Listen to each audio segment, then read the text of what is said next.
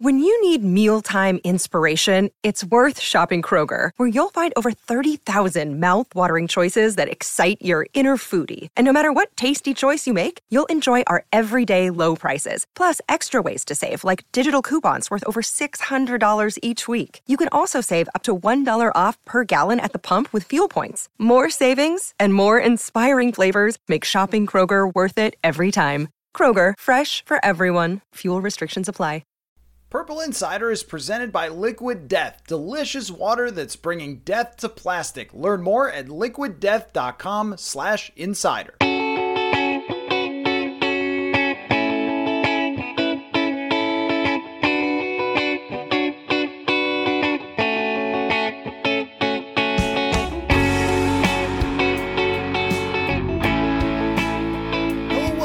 Another episode of Purple Insider. Matthew Collar here, and this is another fans-only podcast, and trust me, there are a number of these that will be coming on the way because I have received so many off-season questions from you guys. A couple of episodes on the way. Just a real quick update on the situation when it comes to the defensive coordinator. The Vikings interviewed Mike Pettine, their assistant coach, former Packers defensive coordinator, today, and they have already interviewed, I believe, Sean Desai, who comes from Seattle, Ryan Nielsen from the New Orleans Saints, and Brian Flores is reportedly on the list that he is going to have his interview soon, if not as you've listened to this, maybe they've already done it.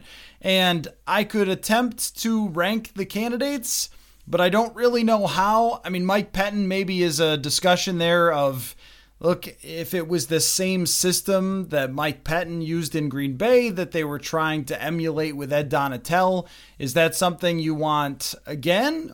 Do you stick with the same system because that's what you've taught to guys already like Lewis Cine, Andrew Booth Jr., Brian Asamoah? And I do believe that if there was a little better on the play calling side, a little better on the adjustment side, and a lot better on the talent side, that this system can be effective and you don't have to look all that far to find examples of it working in the NFL. But I do know that, when Mike Pettine was the defensive coordinator in Green Bay, they're, weren't the happiest Green Bay fans, I think, with the way that their defenses went over a couple of years. And I guess I'm starting to think that when it comes to this type of defense, that you can't just have like good players and fill spots. Maybe you need to have really, really good players.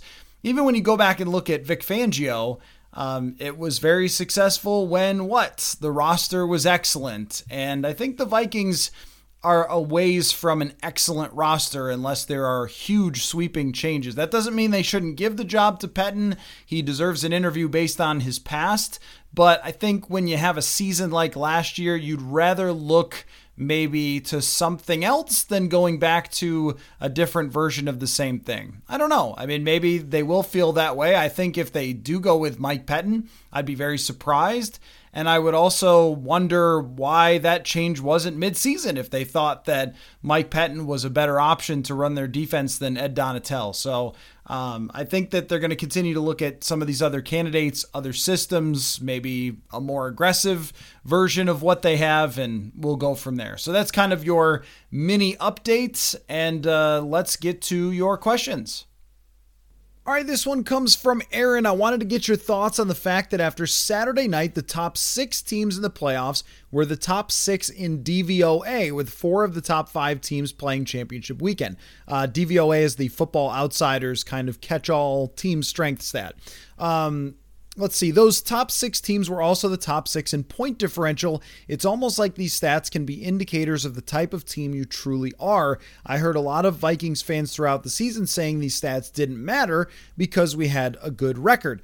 So the way that I look at it is there's no one statistic, whether it's point differential or DVOA or expected points added or anything that's supposed to be a catch-all, that will always tell you who the best teams are going to be and who's going to win and go deep in the playoffs. The way I look at it is you have to meet certain statistical markers to get an invite to the party, to be a real Super Bowl contender. And those are usually a top 5 offense, most of the teams that have been to the Super Bowl in the last whatever number of years, 5-7 years, are all top 5 offenses, top passing games. Those things will get you a ticket to potentially get to the Super Bowl. And there are outliers to all of these things. Of course, there's the team here or there that didn't have a very high point differential or that wasn't a number 1 seed or 2 seed. It used to be historically that it was 1 and 2 seeds. And then last year it was 2 number 4 seeds. And so these things can have exceptions to the rule, and there have been teams in the past that didn't have the strongest DVOA, didn't have unbelievable point differentials. The thing with the Vikings that was so unique is they were not just not getting a ticket statistically, they were getting thrown out by the bouncers statistically. Like DVOA thought they weren't good at all, which I thought, maybe was too aggressive, right? Like they were clearly a good football team. But when you fall down to the Colts like that, a statistic like DVOA that takes opponent strength into account is going to hammer you for giving up that many points and falling down to the Indianapolis Colts. And that's maybe part of it too, that when we look at the end of the year, they didn't face a whole lot of other teams that had dynamic offenses, right? So if you gave up a lot of points to the New York Jets and the New England Patriots, you are going to get slammed by a statistic like DVOA. Point differential, there's long been this kind of thing, right? Where if you don't think of them as individual games, but you think of it rather as plays, sort of like a basketball game where you think of it as per possession. So per play, we look at that a lot. Yards per play, adjusted yards per pass attempt, per rush, those types of things. And if we looked at it kind of on a per play over the full season, then you get where that point differential kind of comes in, where you assume that there's going to be a distribution of opponents and how well did you do against them over the long haul, not just over this week you found a way to win, that week you found a way to win.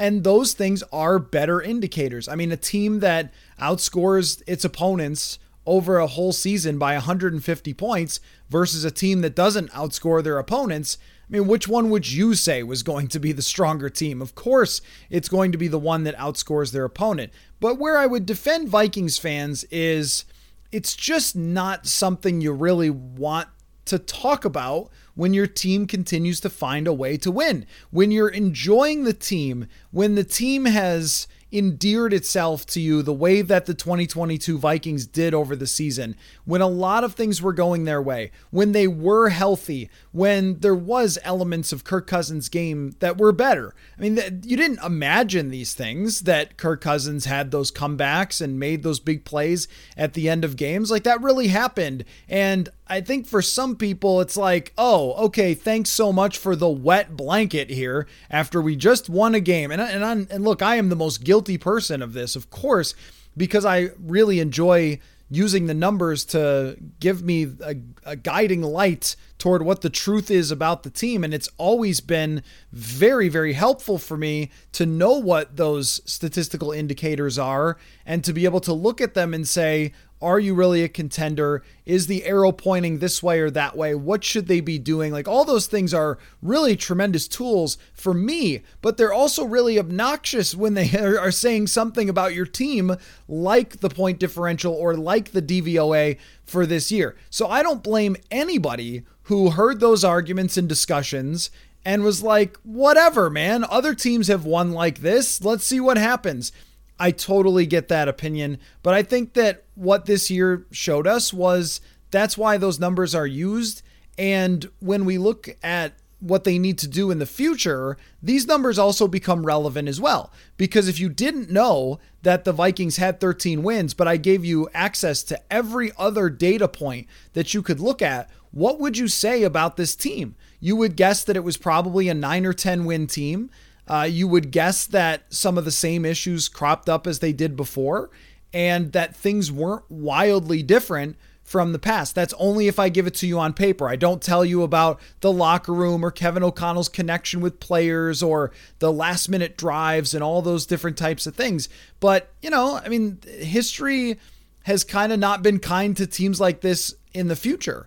Because a lot of times you win a lot of those close games and then it comes back the other way, just like They didn't win those close games in 2021. So you should use these tools, but they don't mean you have to hate your team or not believe that your team can win on a weekly basis. I thought they would win against the New York Giants. I even underestimated how poorly they would do the second time through on defense. I thought that there would be some adjustments. I thought they would play better, and I never had a whole lot of respect for the Giants because I thought they were a worse version with a lot of the same things that happened where they didn't beat great opponents and they had an easy schedule early on the season where they kind of got ahead and then just sort of survived to the end of the year. So I really thought that the Vikings would win despite some of these things. So I think that you use them and they do give you a lot of information about how truly strong a team is, and it eliminates a lot of those random elements that we're always trying to kind of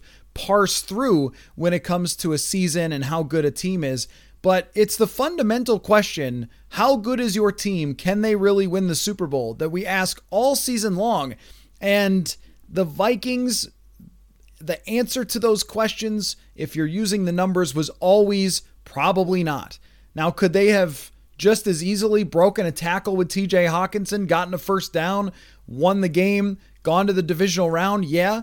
But eventually those numbers were going to kind of show themselves against some of the stronger teams. And you really saw that with the way that San Francisco and Philadelphia played. Those teams were even on another level than a team like the Dallas Cowboys. And those are the two strongest teams. A lot of times that's how it works out. And so what you should do is you should look at the teams that dominate DVOA, dominate expected points added, have elite offenses. How did they build it? How did they get there so you don't have to be the team or the fan base who's talking about, hey, who cares about those statistics? You're the team that's bragging about those statistics. And again, nothing is perfect. I mean, I think DVOA actually liked last year's Vikings, and I don't know, because they had a little bit of a tougher quarterback schedule, and because they played some good teams like Baltimore very close. The Rams, I think they played within one score.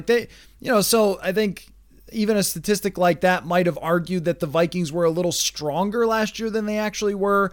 So you always have to use what you know, your common sense, your context, and everything else. But where you want to be truly is the team that's saying our offense and defense are really strong. I feel like I've always said this in the off seasons, man, how do those teams get to the Super Bowl? By having a good offense? Yes. By having a good defense? Yes. Right? It's by being the best complete team. So how do they build a complete team that can beat opponents by 150 points? That's the way you have to look at it. And so you don't have to justify it to yourself that your team hasn't done that. And that's the fundamental question really for this offseason, isn't it? How do you get to San Francisco or Philadelphia levels as a complete team? Do you do it through signing a couple more free agents, patching holes, and hoping to get to the 15th best defense? I don't know. I don't know if that's really the answer. So thanks for the question, Aaron. Next question comes from Alan from Delaware. Radical thought: with the value of a quarterback on a rookie deal, if you were a GM, would you consider trading Justin Jefferson and our first round pick for one of these 2023 quarterbacks? If yes, which one? Wow. That is a really hard question because Justin Jefferson is as great as it gets, truly as great as it gets for his position. And I tend to think that you would rather draft the fifth best quarterback in a draft class and give him Justin Jefferson than get the first best prospect in a draft class and not have Justin Jefferson. But if your only trade for me is, let's just say it's Bryce Young at number 1 overall for Justin Jefferson, but you also have to give up your first. I think that might be too much for also having to give up the first. I might rather just wait and let it play out for next year and see the natural tank possibly, or just don't do enough and make sure you're drafting kind of in the top 15 so you can get one of the top 3 or 4 quarterbacks, or at least be in range of trading up. Because giving up Jefferson and a first round pick means that your cupboard is completely bare with your roster. And one thing that does have to be considered is look at Justin Fields, and now going into his 3rd year with nothing. And we all assume that they're going to sign some people, draft some people, and that the Bears will take a step up like the Jaguars did this year. But that is not a guarantee that all signings just work out or that high draft picks just work out. If you miss on some of those things, they can really blow you up for a long time. And if you set up a young quarterback in a very bad situation, sometimes... And who knows whether it's the player or whether it's the situation, and that's always going to be a debate.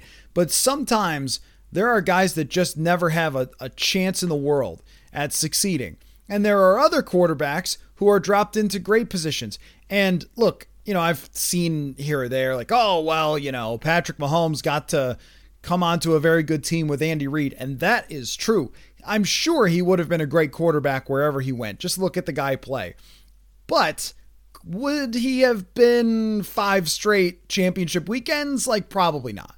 To be able to join Andy Reid and a very good franchise and a very good team that had a solid roster and some star players like Tyreek Hill and Travis Kelce, that helped them be as quickly successful as they are. And the same thing goes for, Jalen Hurts, where he comes on to a team that had a good amount of talent and they were really a couple of players away and they were able to get to that point by his 3rd year, but 2nd year starting. That's where you want to be. And it's hard to get there if you move on from Jefferson and then look at the roster and go, what do we got? You might as well just tank for the next year, trade away Cousins, play whoever at quarterback, Jake Browning or Kyle Sloter or something, and lose every game and then draft number 1. That probably makes more sense to give the number 1 draft pick in the future, Justin Jefferson, rather than trading him for him. But if you said this is the only trade that you can ever have to have a young quarterback, you might do it. You might do it because it is so valuable, because you can trade for another wide receiver. I mean, there's a lot of evidence to suggest that. Devontae Adams, Stephon Diggs, Tyreek Hill, A.J. Brown. These are all elite wide receivers who have been traded just within the last couple years. You can draft or trade for a great wide receiver. Maybe not as great as Jefferson. Maybe not as great, but really good, and then afford another one. I mean, yeah, it's hard. Because any way that I answer, I don't want it to sound like at all I'm degrading Justin Jefferson's value. And it really says something, because there's only about 5 receivers in the league where I would even hesitate for a second to talk about trading up.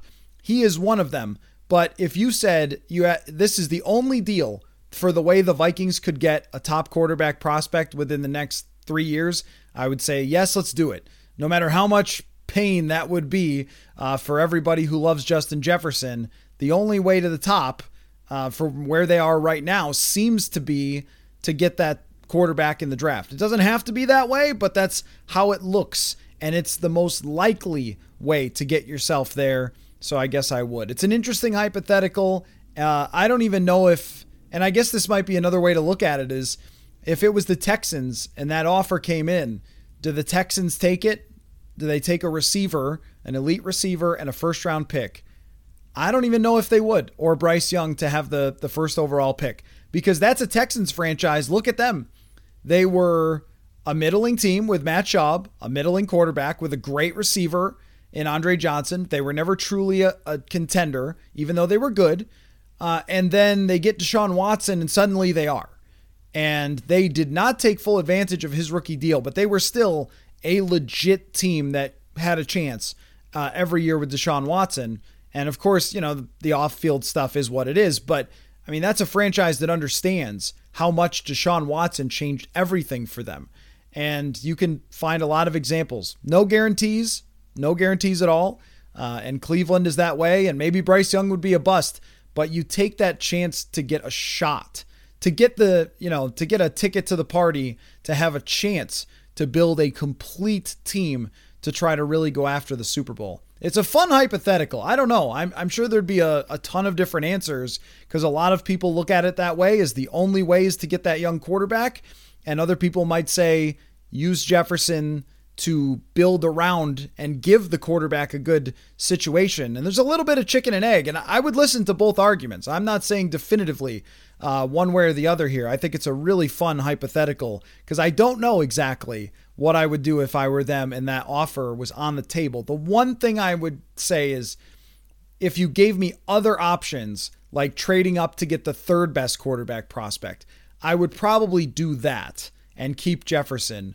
But if that's the only option, I don't know. Great question.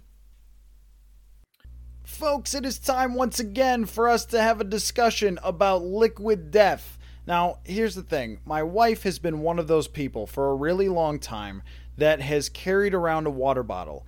And it's metal and it's gross and she drops it on the ground all the time. And so I said, look, why don't we try some Liquid Death? You're a big water drinker, give it a shot. And she has fallen in love with not only me, but Liquid Death as well. And it looks like sometimes when she's driving around that she is drinking a tall boy beer while she's driving. But it is indeed Liquid Death water. And one of the reasons that she likes it is that it comes in aluminum cans. The name Liquid Death comes from bringing death to plastic, and Liquid Death gives 10% of their profits to end plastic bottles, which are not easily recyclable, and that's another part that my wife is enjoying about Liquid Death, and I am also drinking it as well, especially the lime flavored sparkling water, which is very good. So make sure you give that a try. Go to Hy-Vee, Target, wherever you get your groceries, go to the water aisle, look for the can that looks actually like a tall boy beer. And if you want to learn more about where to find it, go to liquiddeath.com/insider. That's liquiddeath.com/insider. All right, this next one comes from Thomas, and I just want to say before I read all of this that Thomas wrote, long emails in the offseason, totally welcome, so bear with us here.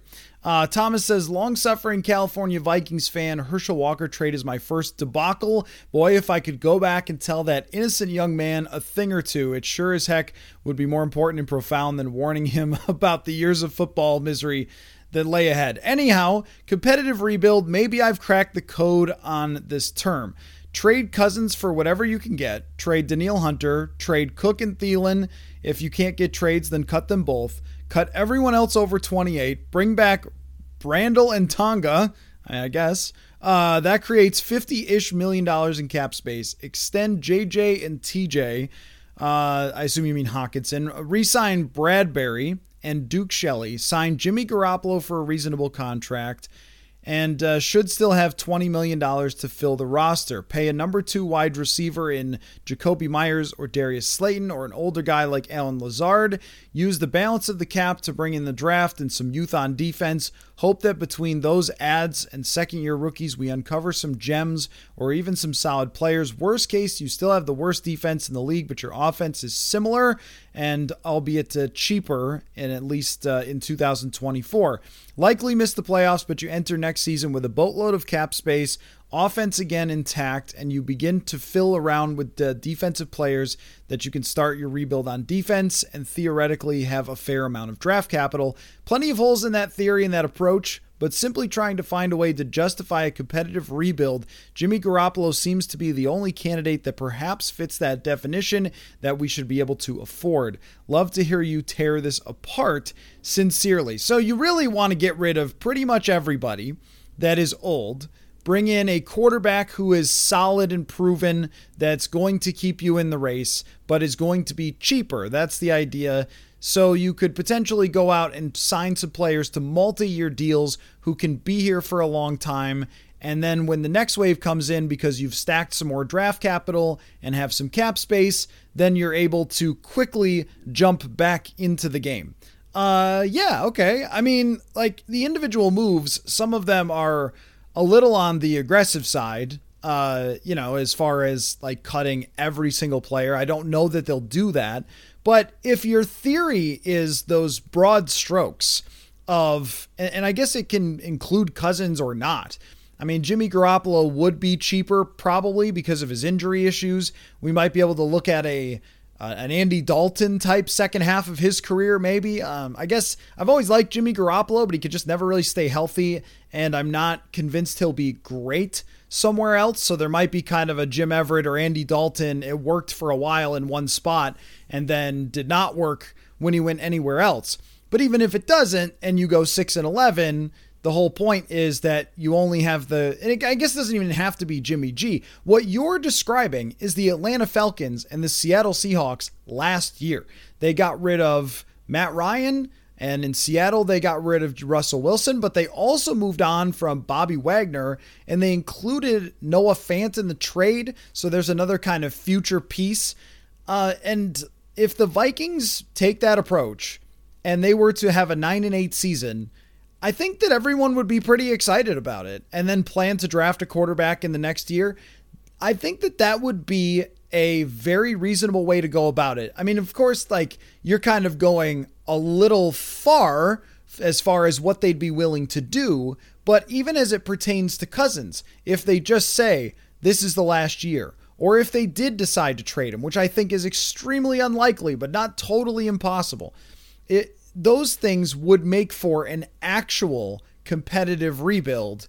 And I think that would put a lot of Vikings fans in position to feel like they were going in the direction of the Super Bowl. So this year they got a lot of wins in the regular season, and they met the win threshold to be a legitimate Super Bowl contender, but not really any other threshold. And it bared out that they weren't a Super Bowl contender when they were eliminated in the first round. So you didn't make any progress toward the future. The draft so far, we'll see, but so far did not put them in a position where you're super confident. They didn't develop any specific players that are going to be huge for the future for them. Like, oh, this guy emerged, he's going to be the next great thing.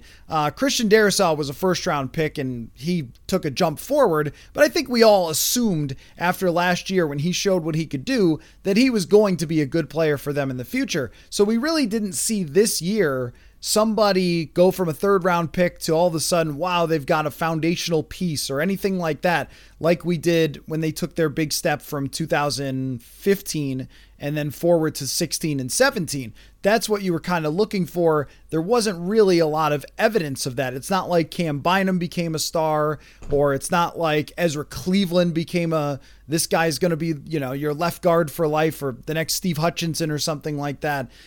It leaves a lot to be desired. And I think that a season like that, a season where young players get opportunities, some will emerge, some will prove that they can be future pieces, but you're not talking about just losing 100 games.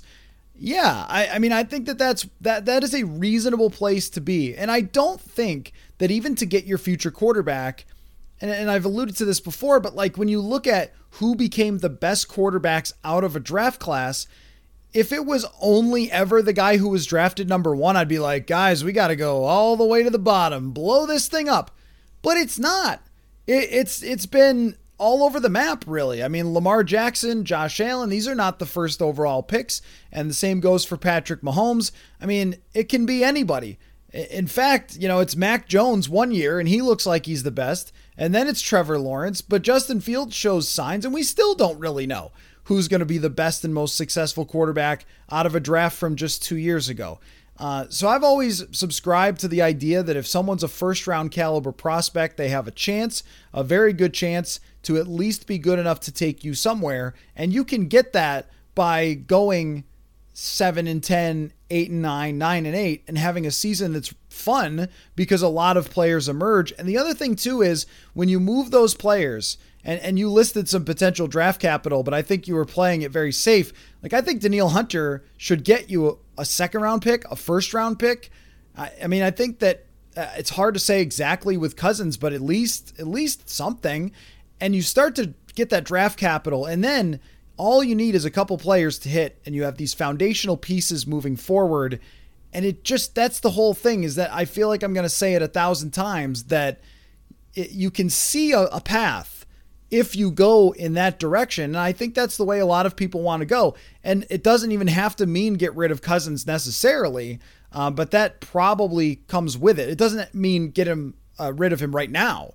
I mean, you could still have that exact same season next year and do all the same things that you mentioned, but getting as much draft capital as you can is a big deal toward this. I mean, isn't Seattle picking like top 5 or something? I mean, like, you make these trades and sometimes those draft picks turn out to be better than you would have expected. Maybe you trade Danielle Hunter and you're very sad about it, but then the team you trade him to is horrendous next year. Their quarterback gets hurt and suddenly, you've got a high draft pick. So I don't know, like if you were trading him for a future first, that is.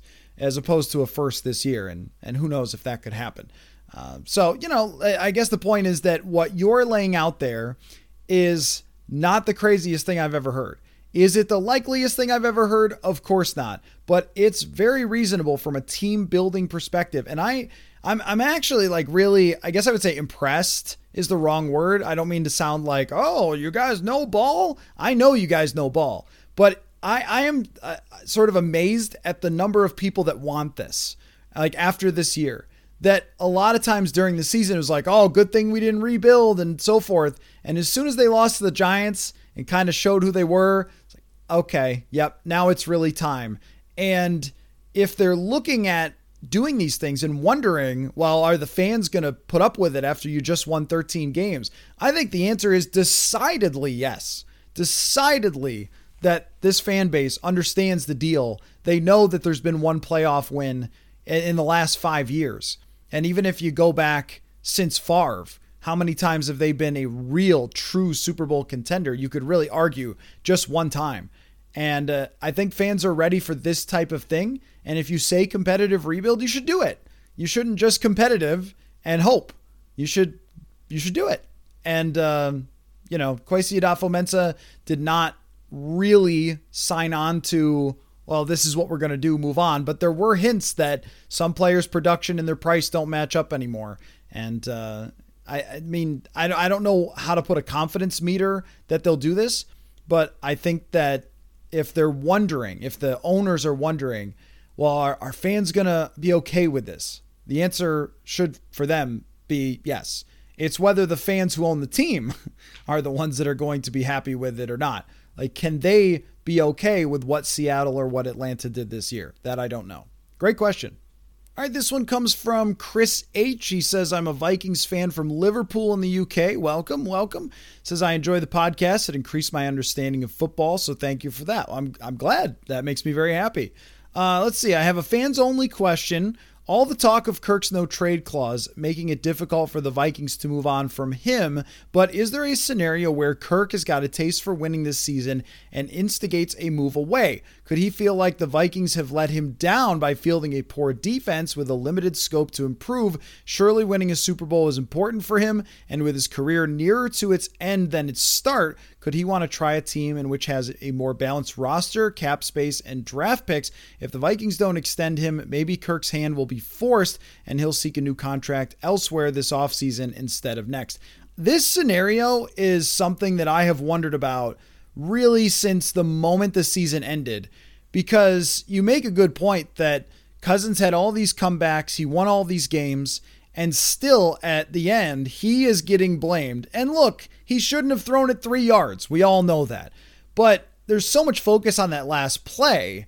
Like, oh, well, typical Kirk. He played great in that game. He played great. They put up a ton of points, and they did not have enough because of the defense. Could he look at it and say, this team is not getting better immediately? I mean, he knows who's on the team. He knows what their draft capital is. I mean, Cousins he's a very aware player when it comes to his circumstances, right? And what's around him and everything else. He's also got to know that, Adam Thielen might want his way out to try to championship chase or try to be somebody's number one receiver late in his career. Or that they might just cut him for the cap space. Like, he knows that as well. And then are you talking about drafting another receiver? What about the offensive line still allowing a lot of sacks? All those things. And you can look at, the crazy thing about it is you can look at some other teams in the NFL that are in need of quarterbacks and say they are a quarterback away. They are the 2018 Vikings. Now, that doesn't mean, Kirk will have better results than last time, but I think if you're him, you'd love another swing at that, joining a team that is really good. The Jets are the one that come to mind first. They're probably going to have their choice because they have so much to work with as far as, players on their roster, the defense they have. Garrett Wilson is there, so that's not quite having Justin Jefferson, but it is having a young star receiver.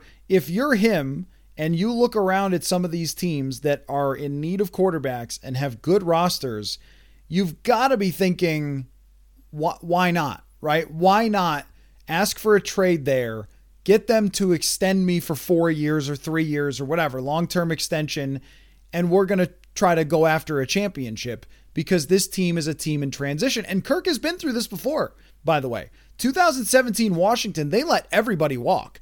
Pierre Garçon, Deshaun Jackson, and he had the worst season of his career in 2017 with a team in transition that had kind of run its course with a lot of its veteran players through 2015 and 2016. So this is not completely new, and he worked his way out of there after 2017.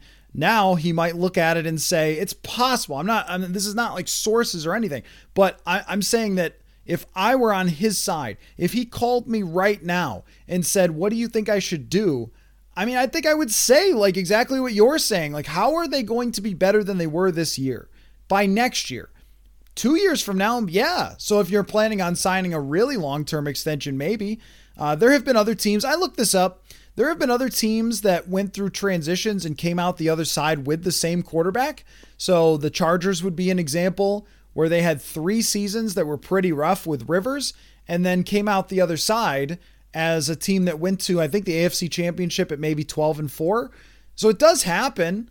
Kurt Warner's Arizona Cardinals were pretty bad when he first got there, and then they came out the other side as a good team. It does happen. The Saints thing has been brought up with Drew Brees, where he went 7 wins 3 seasons in a row.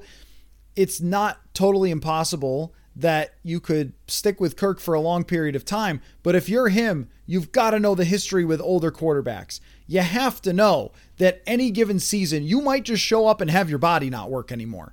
And nobody ever knows when that's going to be. That's how we see Tom Brady or Peyton Manning have a sad final season. I think maybe Brady's final season is because they think that they can still do it and they can't. So he's got to be aware of that it might not go much longer. And maybe he looks at this as a little Matt Stafford-ish, where Stafford kind of had his run with Detroit, had some seasons where they were a competitive team, but it wasn't quite enough. And maybe championship chase like an NBA player. I would not blame him at all if he decided to do that. Is Carolina that team? I don't know. Carolina won 7 games after having Matt Rule. Isn't Carolina kind of like Tampa Bay a couple years ago? There's a lot of talent, but they had like bad coaching, bad quarterback play. They had PJ Walker, Sam Darnold, Baker Mayfield, and they got to 7-10. I don't know. Maybe you don't want to trade him in the NFC, but the Jets make a lot of sense. What I'm saying is I'm not dismissing your idea that if you're him, that is on the table, unless they can tell him, hey, here's how we're going to get right back to where we were with a division title and 13 more wins. And this time our defense isn't going to let you down. I don't know at this moment how they can make that argument, but of course they've got it planned out more than I do. But I don't know how you can make that argument. I don't know who you're acquiring, who you're drafting that makes you a top defense to truly be competitive. Because I look at those games that they just played, divisional weekend, saw a lot of good defensive play. It's going to take, you probably have to win 1 game with your defense. And if you rank 28th, you're not doing that. So I think it's a big hole to dig out of. And yeah, I think that your scenario is on the table. Next question is from Joey. I was watching a breakdown of the Fangio defense, and the person describing it said something that caught my attention. While I'm sure that it's a derivative of the scheme as a whole, they said that it was partially created in response to Mahomes and that style of play. It made sense to me that maybe applying that scheme in Minnesota, regardless of how successful it was implemented, might have been an awful fit for the myriad of backup and middling quarterbacks that they played this season.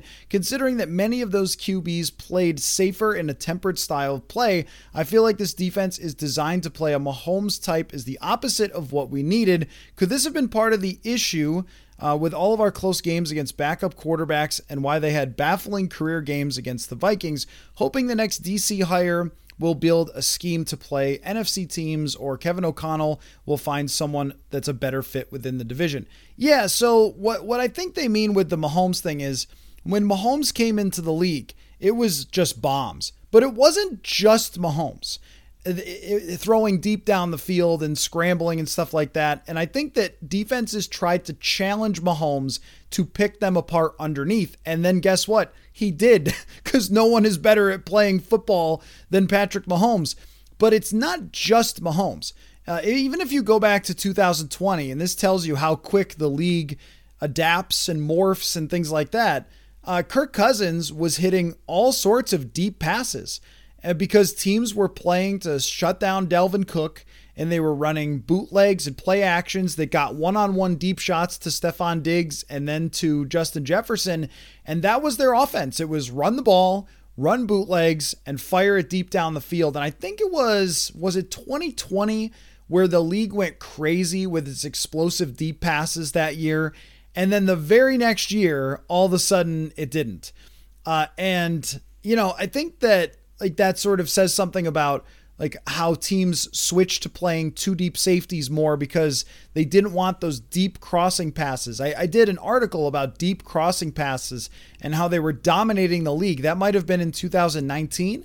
And now I don't think we saw as much of that. We still see some, but it seemed to me the other day like we saw a lot of quick passes underneath, even by Joe Burrow, whose average depth of target went way down this year and yet was just as successful. And Mahomes' average depth of target from a couple years ago down, but just as successful because those guys are multifaceted. And even we saw this with Kirk Cousins this year, where he threw way more short passes than he had in the past and way fewer that went more than 20 yards down the field. And I think that's a response to people using these too high defenses to keep everything in front of them and try to avoid giving up these explosive plays. And there was some stat that was making the rounds about how if you give up whatever number of explosive plays in a game, you usually lose, which, obviously, and that makes sense, right? You give up huge touchdowns, you probably don't win. But that's the ebbs and flows of the NFL. I think with as far as the Fangio defense, it is a lot of a few things. I mean, one, it's the talent at linebacker seems to be a pretty big deal, and how much space and what kind of linebacker you have. Is your linebacker good enough? Your linebackers, are they good enough to cover a lot of space in zones? And I don't think that really fit the skills of either one of the Vikings linebackers. Do you have a star nickel corner? Do you notice that these great Fangio defenses, they always have great nickel corners? That was the Vikings' biggest weakness. And do you have deep safeties who are instinctual at making plays deep on the ball and reading routes and things like that? And not that Harrison Smith isn't good at those things, but that's not his best thing. His best thing is playing up in the box, going after quarterbacks, shutting down routes, messing with quarterbacks pre-snap, and that's not what this defense allowed him to do.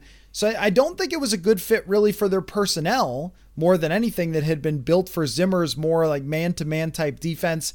And then, I think we also saw this year, and I don't remember the stat exactly, but quarterbacks performed worse against the blitz this year than they had in previous seasons, and the Vikings were not being very aggressive at all.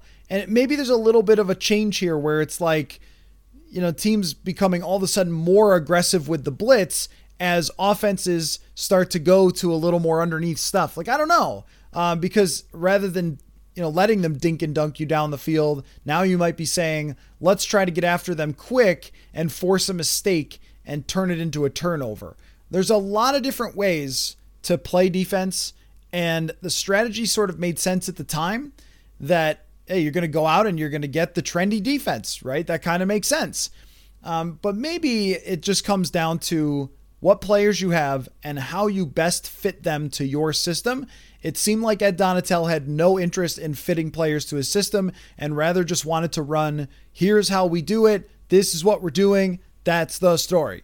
And I don't think that's a good way to coach. That seemed like the way that he wanted to coach. Was it's not me, it's the kids who are wrong, to quote Principal Skinner.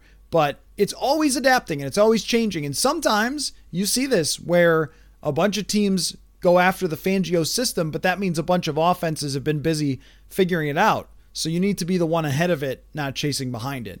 And their next defensive hire They've got to be ahead of it, but they've also got to get them players, because it's always both. It's always scheme and players when you're as bad as the Vikings were. Next question comes from Dustin. Do you think that Kwesi and Kevin O'Connell feel a sense of urgency to mold the team into how they see fit, with them only having 3 years left on their deals? To me, it feels as if winning 13 games this year made it harder for them to move off players that they may have wanted to if they had only won 8 games. Am I overthinking the contract length for both of them? But it is hard for me to see them wanting to tie their futures to Kirk Cousins, who will be 35 next season. That's a really interesting factor, and I know that I'm sure if you ask them, they would tell you, oh, no. That has nothing to do with anything, and contract status, we're going to do the best for the long term, because we heard that from Rick Spielman for many years.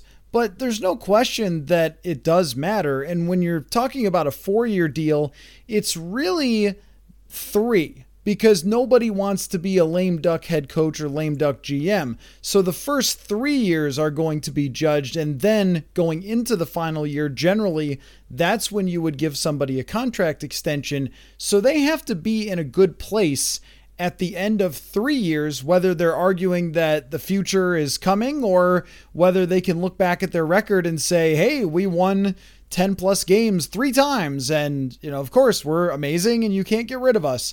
So if you built a timeline around that idea that it's really 3 years, if they were to take a reset year and then show promise for the next season and look like they were on a great path by the end of the 3rd year, they would be in good shape. So I don't think that it means for sure winning 13 games that you have to try to run it back and do a lot of the same things. But, where it would possibly set that expectation is them kind of believing that they were just X away or Y away. Is it, the belief in the front office that it was just Ed Donatell and he wasn't good enough? And if they had only had somebody else, then, they would have been much better and they would have possibly won the Super Bowl, right? Like, is that their belief or not? And it's really hard to tell with the press conferences. And, it's going to be just a challenge throughout the years here, always, with picking apart what they're saying when it is a lot of platitudes and they don't like to show a lot of their cards. Last year they say competitive rebuild, but they don't really do it. And, this year there was conflicting messages. It was, we're going to look into everything that it was on the defensive side. And then the next day they fire Ed Donatell. And now, are they going to let go those defensive guys like Harrison Smith and Eric Kendricks and completely rebuild it? And also Za'Darius Smith, he's worth mentioning in this conversation as well, because he wasn't the same down the second half of the stretch. And they could argue that, he's not going to project well in the future. So why, keep him around at a pretty high cap hit? I think it's fairly reasonable, but it's not nothing. I mean, it's a good chunk of cash. So they could argue to keep all these players or to move off of all these players on the defensive side and rebuild an entire new defense. But I think as far as the timeline goes, they do have enough wiggle room there to work within the time constraints. But normally this is why those deals are longer. Those deals are 6 years because, first, unless it's a total disaster, that usually gives you a chance to at least draft and develop fully a quarterback of your choosing. And that was the second part of your question. But normally you don't want that pressure to be like, oh yeah, within 3 years, you better really show it. But they have, I think, still a chance to drop back a little, reset the roster, play competitive football, and then take a big step forward the next season after that. That's also not maybe what the owners want to hear. And that's what I would be curious about, is what that conversation is like. Are the owners understanding or are the owners demanding? And we won't know that. At some point we'll talk with Mark Wilf, but it might not be until the beginning of next season. It's always hard to know. Usually one time before the season at training camp, we'll have a conversation with him, sometimes during an OTA or mini camp. And at that point, we'll see what they have to say about it. But it's really hard to put a finger on how they view this 13-win season and whether it did hurt them long-term by setting the bar too high, where 8 games and the same result or 9 games and the same result the first round out would have set them up to say, okay, same team, same result, we got to make a lot of changes. That's very possible that did set the bar too high, but I think the reason you hire Kwesi Adofo-Mensah is so it doesn't. But then is there conflicts between how the coach and the general manager see things, right? Like, if you're the coach of the team, then you probably believe that you can win double digits again. How would you let anyone tell you, sorry, pal, you just won 13 games, but now you have to take worse players and try to take a step back? Well, that's a hard argument to make for a coach. That's his win-loss record for his career, right? But for a general manager, that's why you want the more data-driven approach, the more big-picture, timeline-related approach, because everything in the NFL is timelines for team building. And we're seeing that with the 49ers. We're seeing that with the Eagles, that if you hit that roster peak at the right time with the right situation, then you've got yourself a Super Bowl contender. And the Vikings had that from pretty much 2015 through 2017, 18, 19. I mean, they had a window there that they let get away from them, but they had rosters that were good enough to compete year in and year out and just never quite got over that hump. That's what they're trying to create again, but they can't do it overnight. It takes, think about when that happened, when they peaked in 2017, that was years in the making. That was a bad 2013 season that resulted in a high draft pick and a really good 2015 draft. I mean, things had to come together over a couple of years, and they should understand that. And I think Kwesi Adofo-Mensah should understand that. It's just, is he going to be given the leeway to do all the things necessary? And I don't know if contract plays into it as much as how much do those other decision makers that they are collaborating with believe in 13 wins now being the standard in the bar. You'd think that history would tell them that you can't do that every year. Because the Vikings have done that a few times and then dropped back. But, winning is fun. Winning is hard to say, oh, now we're going to not win. But if you try desperately to win and it doesn't happen and you've set yourself back, then what? And that's what they should be afraid of going forward. So I think there is time within that constraint, but it's a lot tighter than what you would normally have for a brand new general manager.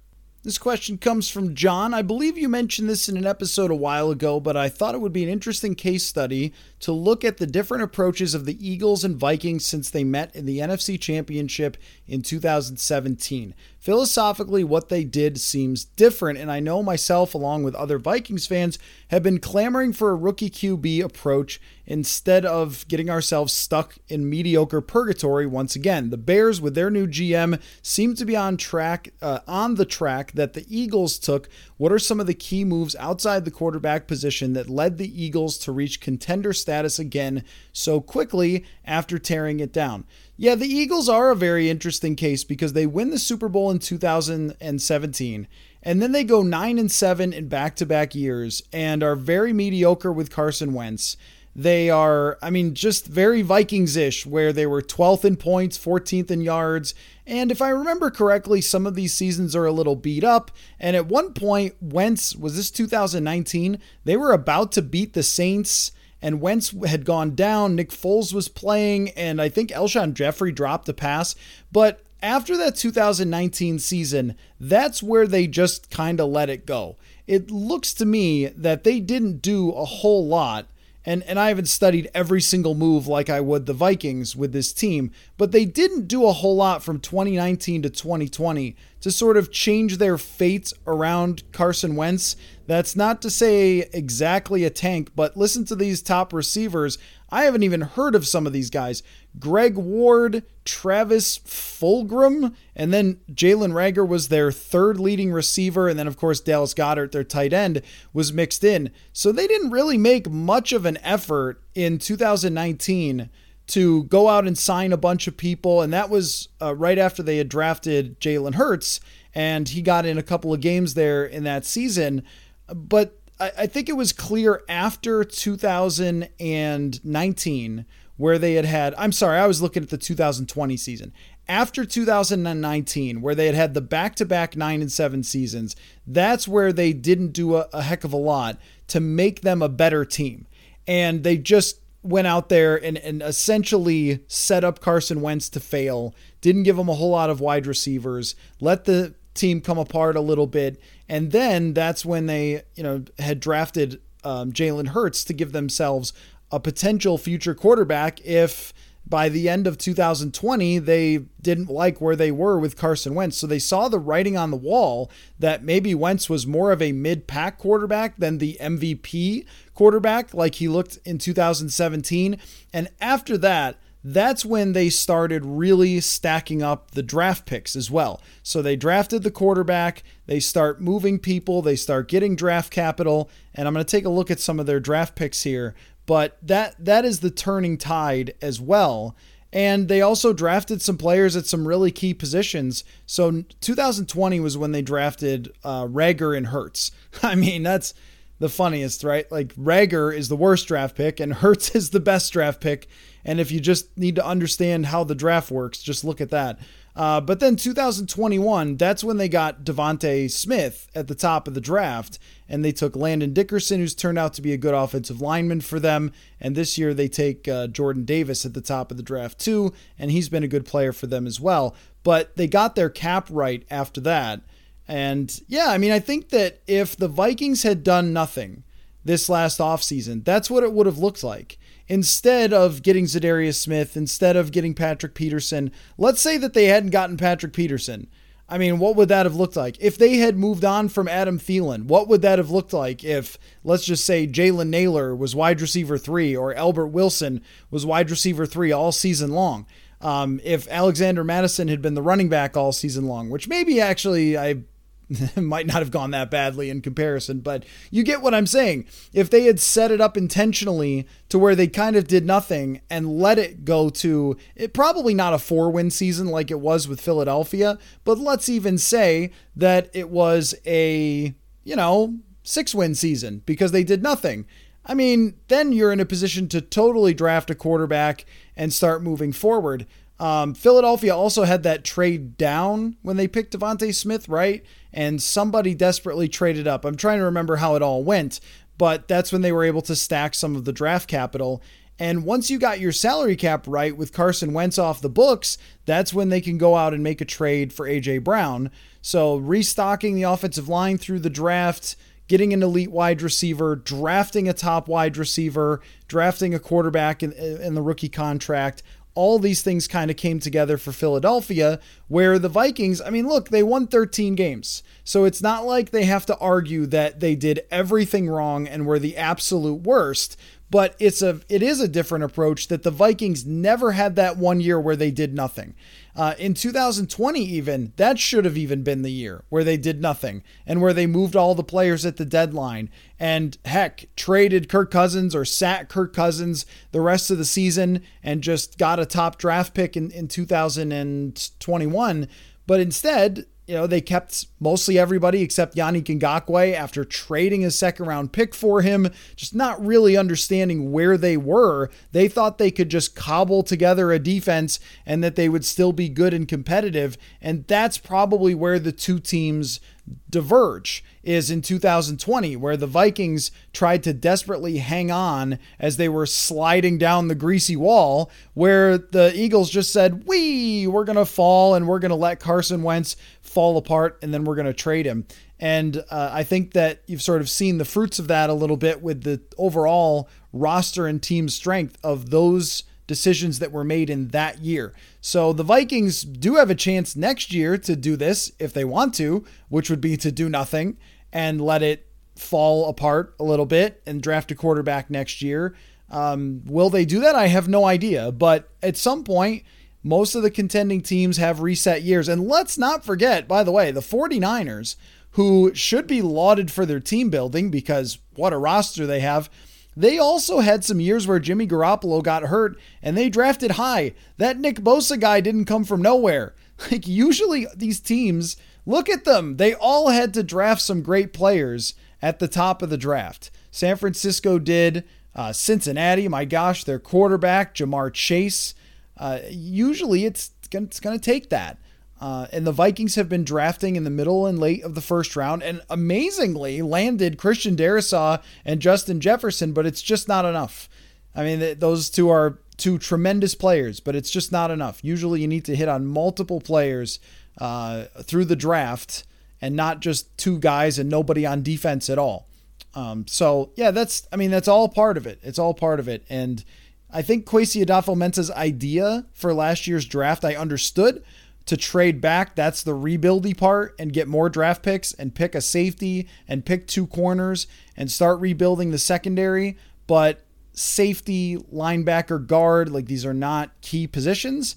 And I think that, that Devontae Smith pick ends up being huge for Philadelphia, and the Vikings just not wanting to draft a receiver high year in and year out unless they were forced to with Justin Jefferson, but they never did it otherwise. And that's been one of the confusing things. And you think about the tight end position, and look, TJ Hawkinson's tremendous. He's basically a wide receiver. It was a great trade, A+ for the trade. I mean, he was great for them down the stretch, a huge factor, and nearly won them the playoff game. So no criticism of TJ Hawkinson. But think about where the draft capital for this current roster, before it goes one way or the other, is put. Second round pick to a tight end in Irv Smith. Second round pick traded for a tight end. That's a lot for a tight end. Second round pick to a guard. Another second round pick to a guard. First round pick to a center. Like this is not a way to build a team. And of course, those aren't Kwesi Adofo-Mensah's picks, but that's just not a way to build a team. It's got to be through getting superstars at these key positions. So that's another thing that, the Eagles didn't completely do, but they drafted Reagor and then they bailed on that as soon as possible and drafted another one. They said, well, that didn't work. Let's try again. And then they landed their star. So it's not two wildly different approaches, but you can go back and circle that one point where in the 2020 draft, they take Hurts and they lived in reality at that point, whereas the Vikings did not. All right, we've got a question here from Paul. Fans only salary cap question. I'm always hearing about longer contracts being more flexible because teams can kick some of the players' pay into future years, thus lowering their current cap number. Maybe I'm missing something, but I never hear the opposite. For example, if a team like the Vikings realized that they were not going to contend one year, could they pay a large portion of Jefferson's new contract that year with the thought of contending in future years and have him at lower cap numbers than in the future? Is there a rule that I'm unaware of? Is this done and just not talked about much? Or is the win now philosophy so strong that it rarely happens? Yeah, so there's one example that I could think of, which is 2018 Jimmy Garoppolo. He was carrying a $42 million cap hit in 2018. And the next year it dropped, that was $37 million and $42 million cash paid. And it dropped from 37 down to 20 in the year that they went to the Super Bowl in 2019. And then after that, 26, and then they restructured this year to 13. So reasonable, but still fairly highly paid, but reasonable, taking up less than 14% of the cap in every year after that first season. So it can be done, but it's hard to make sense of exactly how they're able to do this. When it comes to the bonuses, the roster bonus, I think a roster bonus was a huge part of that, and the guaranteed salary and front loading the guaranteed salary. I do not have Rob Brzezinski's ability when it comes to designing contracts exactly, but I think that what you're talking about with the win now mentality is the reason that it's done. I mean, you can always deal with it later, so why not kick it down the road? Right? Like, yeah, you could do it that way to have a really high cap hit one year if you knew for sure that you were going to be bad. But if you know for sure you're going to be bad, you might be on the cusp of losing your job most of the time. And that's just the NFL. That's how it works. And you could say that that wouldn't be the case for the Vikings now. Of course it wouldn't. But you're not planning on being horrendous, and you want to be as good as you can, presumably, presuming that they're not tanking, right? So you would want to set up the salary cap hit to be pretty reasonable, and then pretty reasonable a year from now to make sure that then if you need to spend extra money, if you are back on the upswing, then you can do that. And then when you get to the big cap year, usually the way they try to work it out is that there's money that can be moved even further down the road. And eventually, as we all know, and as we've said a million times, the bill on that stuff comes due and you end up with dead cap being paid to players who aren't here, of course. But it does allow for those salary cap hits to be a little more manageable and for teams to shuffle around later in the future to squeeze out a little bit more cap space from what they have. But most general managers, most coaches are almost working on a year-to-year basis for the most part, unless you just got hired. So Kwesi Adolfo-Mensah, is not working on year-to-year. But if they were to go 5-12 after trying to win next year, tell me that everyone's not on the hot seat. You could say right now that they're not, but tell me at the end of next year that they're not. It is a very much year-to-year league, so everyone is doing everything when you're in contention to get the smallest cap hits you can possibly get, and you'll deal with it later. And then when it blows up, it blows up. And what you hope is that you have created enough goodwill when it eventually blows up that you're able to keep your job. And that's just the vicious cycle that happens for everybody except for whoever has Patrick Mahomes or Joe Burrow or whatever. But even the Buffalo Bills, they're in for it. They're in for a very, very tough offseason. As if you listen to the show the other day, Paul Hodowanik really laid out that they are just in for a very tough offseason with a lot of those salary cap hits that they made smaller to compete right now. And basically they said the same thing. We'll deal with all that later, and they'll move money and they'll get cap compliant, but they're not going to be able to fix all the shortcomings. And at some point they'll have to have a reset year, more likely than not. And even with Kansas City, remember, this was supposed to be Kansas City's reset year. They just have the MVP of the universe, the best athlete in the world, right? And a great coach and some star players that are still there. But this was supposed to be their reset year. It just didn't work out that way because they were so darn good still. And they had a lot of players step up for them, like Juju Smith-Schuster, some draft picks step into the limelight. That's what it usually takes. But for every team that has a human quarterback, that's just how it goes, that you try to have some big years so when you do have to reset and competitive rebuild, that it doesn't cost you your job. And so that's why they do it. It's not that you couldn't. It's just that you'd have to be in almost a complete tank situation to do it that way. So if you knew you were going to win 5 games next year and that was the total plan from day one, then yes, you could do something like that. But otherwise, that's probably not the thought process is, okay, we're going to go from 13 to 5 wins. That I cannot see. So great question though. Great question though. I think I will, if I see Rob Brzezinski at some point, I will ask him that question and I'll circle back if I get an answer on it, if I can use the answer. Sometimes we bump into each other in a press box or combine or something, but that's a really interesting point. And I'd love to know if teams ever consider doing that, because Garoppolo is really the only example I can think of. Maybe there are some others that some of you extreme salary cap fans, have for me, but you don't see it that often, I think, just because everyone's afraid to get fired.